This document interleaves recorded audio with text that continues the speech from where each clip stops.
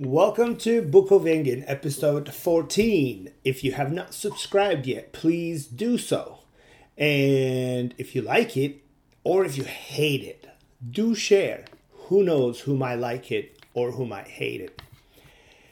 Well, here we are. The pandemic is on, the riots are on, and we're taking down statues, and basically the canceling culture has reached another level right now. First, and if you think about it, the canceling culture tried all this on itself first. Like, they practiced on each other for a long time. Because we're now living in an environment where it is possible that you can say, I like sunflowers, and then someone will come and say, no, how dare you? You hate roses. And then someone else will come and say, you need to educate yourself about cactuses. It just goes on and on. People write about these things, and it is true. It is true. Those are extremely well descriptions of what we are going through these days. And the canceling culture is now happening to the former generals or Confederate military personnel. Or, I mean, didn't they also tear down Washington's statue somewhere? So this is imagine, partially you see it, of course, they were slave owners, this and that. And then you look at, the white folk who been maybe telling stories about how their great uncle was this or great grandpa was that in the history books. And now those statues are taking away, and now they don't have a story to tell. And the funny thing is, this very crowd who gets offended by having their ancestors' statue tear down are also the ones who send their kids to the military. Among these folks, sending your children to the military is very important. It's a family pride, having a child in the military. And the very military personnel has created wars or took part in wars where as a result of those wars, people broke the thousands of years of art because some other tribe now is in charge, and they wanted to just erase the enemy's history by wrecking their statue. So this is just not an America thing. This is a world thing, and it's a human thing. Somehow we can possess the urge to wipe someone completely off the face of the earth. And the funny thing is, it's you never prepare for these things, but this behavior manifests itself as a result of change. And now, where do I stand all this? I'm all for maybe moving the statues and collecting them in a museum, and then have schools do field trips to these things so you can talk about these characters and what they have done in the past. And definitely keep all the details beautifully transparent fashion. Keep all the details of the civil rights movement. Lately, because of the recent events and the Black Lives Matter movement and the protests, I am listening to a lot of black speakers' point of views, and all sorts of point of views, like really hardcore Malcolm X style point of views versus Martin Luther King Jr. Piece, and like get organized and become a body, so the other side will recognize it and hopefully make the necessary changes. And it's interesting. It's interesting. The point of views should not be dismissed. That's my conclusion. Like the hardcore ones who are saying, you know, delete these people and deem KKK as a terrorist group. Why are we having Nazis speak up in this country?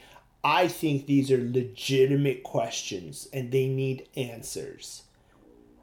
KKK is a terrorist group. They don't have to be a foreign terrorist group to be a terrorist group. They are a domestic terrorist group. They put fear in a targeted group's hearts. That is a terrorist group. Terror meaning is fear. Come on. Why is this why is it taking this long? Why it shouldn't take Engin to talk about this. I'm sure this has been talked about, but how did we allow it to be ignored this far? Like, freedom of speech is freedom of speech, but freedom of speech, like I said before, has a lot to do with listening. And then what you say and how you go about things does have consequences. How is a terrorist group just going around without any consequences? They make people uncomfortable with a symbol. They just sit there with a symbol on their jackets or whatever. The flag they wave makes a group of people uncomfortable, and this is known knowledge. Why aren't we doing anything about it? That's a good question. And then, like the conservative side of black people talk about the victim mentality. Victim mentality is, I don't believe victim mentality is something that can just, like, black people most likely definitely go through that motion as well, and then they have their own reason, but I can guarantee you brown people, yellow people, olive people, we all go through that that victim mentality because bad things happen, and then we kind of ponder and it's a human thing about, you know, feeling bad about your position when things don't go the way you hope it would. So, and especially when we're younger, when we have insecurities, and if those insecurities are stoked with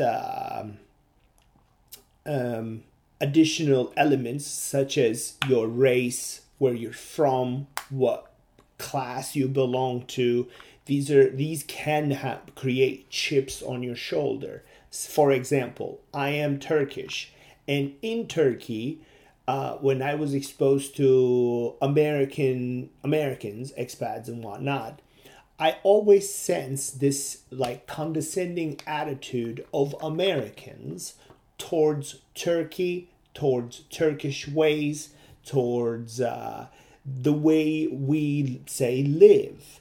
And then you will find this in all Turks, maybe other immigrants as well, but let me speak a specific way. Like, I can tell who is Turkish in a crowd of people.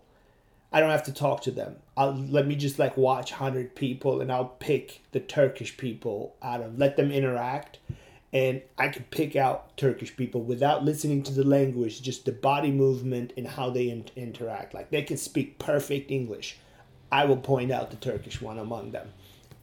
Maybe it's blood, maybe there's a certain gesture, a certain movement that we identify with, and it's a cultural thing. And we get affected by our culture.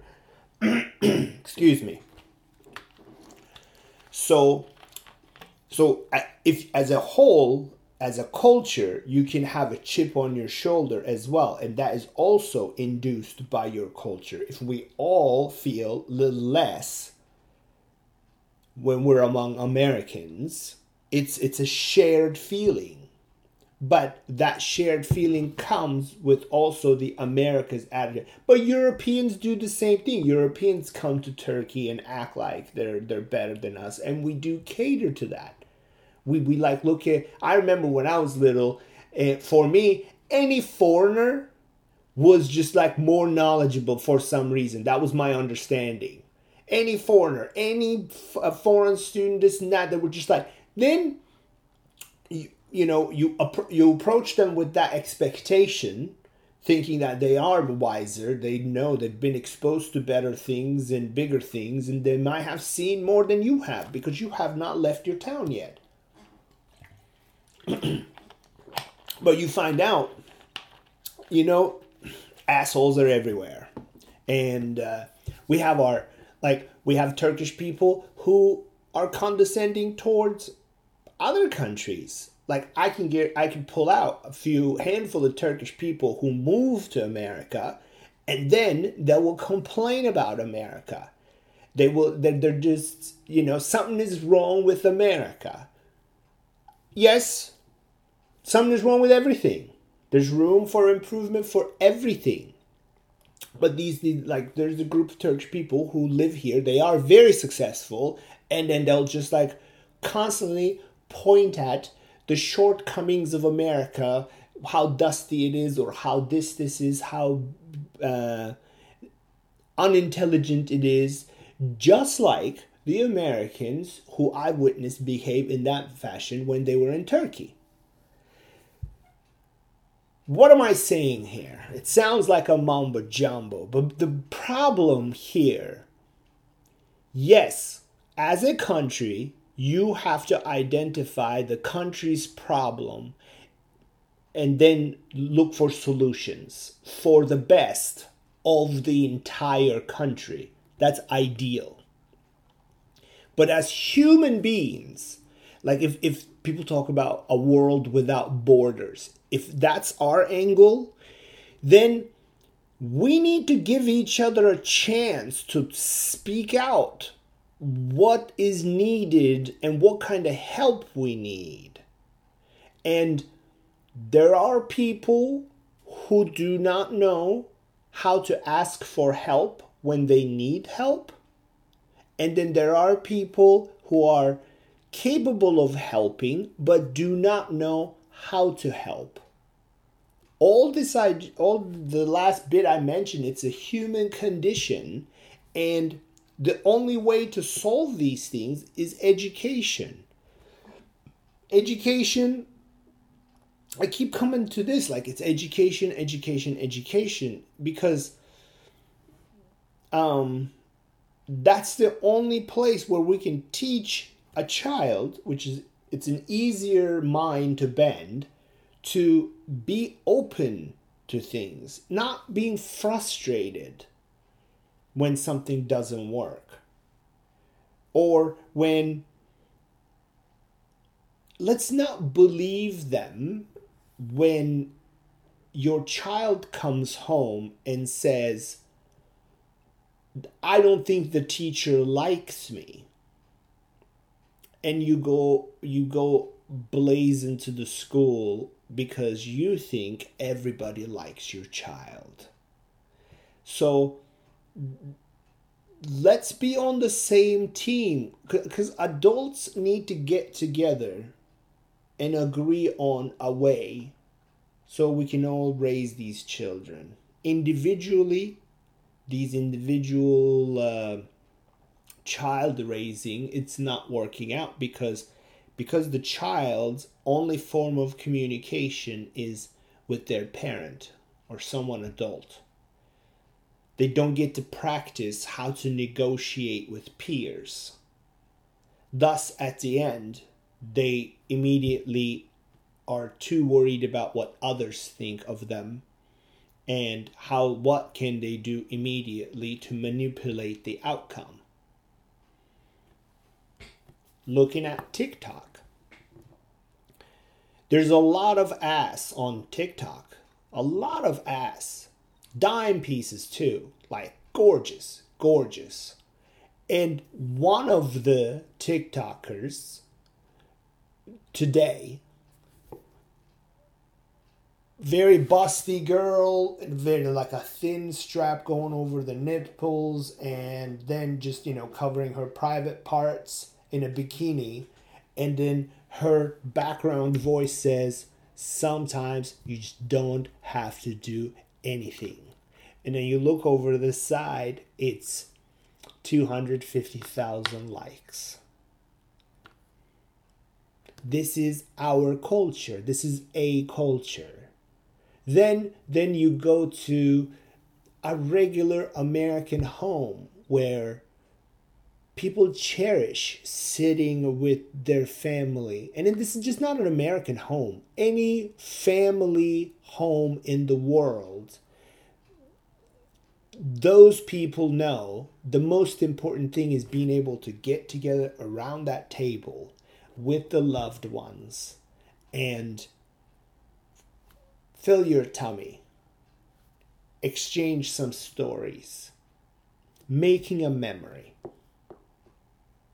These are the things that I think it's important. And I believe that if, as human beings, every day we wake up and strive to make better memories than yesterday, I think we can get somewhere. And also, we should allow others to create good memories for us. Perhaps saying yes to things. Maybe. All these things are possibilities, because currently it's very, very ugly. It's very ugly. In the same country, countrymen are standing face to face and telling each other hateful things. Hateful things. The so-called white folk who are racist, so who are assumed to commit a hate crime, are being spit on by people who are anti-racist with vulgar language.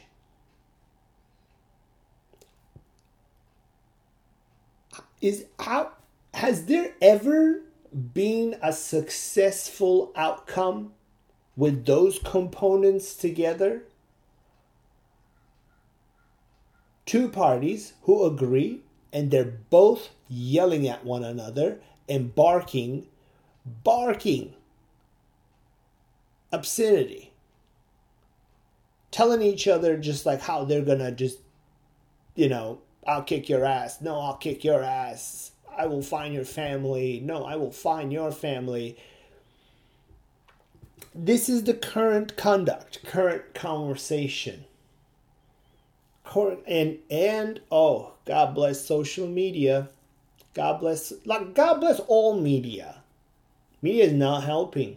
I talked about this the other day too. Media is just pumping fear, panic, all that crazy. Well, I don't know how we're going to come out through this, but what I am doing is I am making good memories. Yesterday, the salsa band was here and we practiced. Over the weekend, a friend of ours came by and we just tried to host her the best we could, hung out with the children. It was Father's Day. Happy Father's Day to all fathers. And just trying to learn a little bit, have another laughter. A friend of ours got married in all this chaos. We went to that wedding party. A friend of ours celebrated their 50th anniversary for their wedding. They had us over for dinner. These are beautiful things. Beautiful things are happening, but beautiful things are not being reported.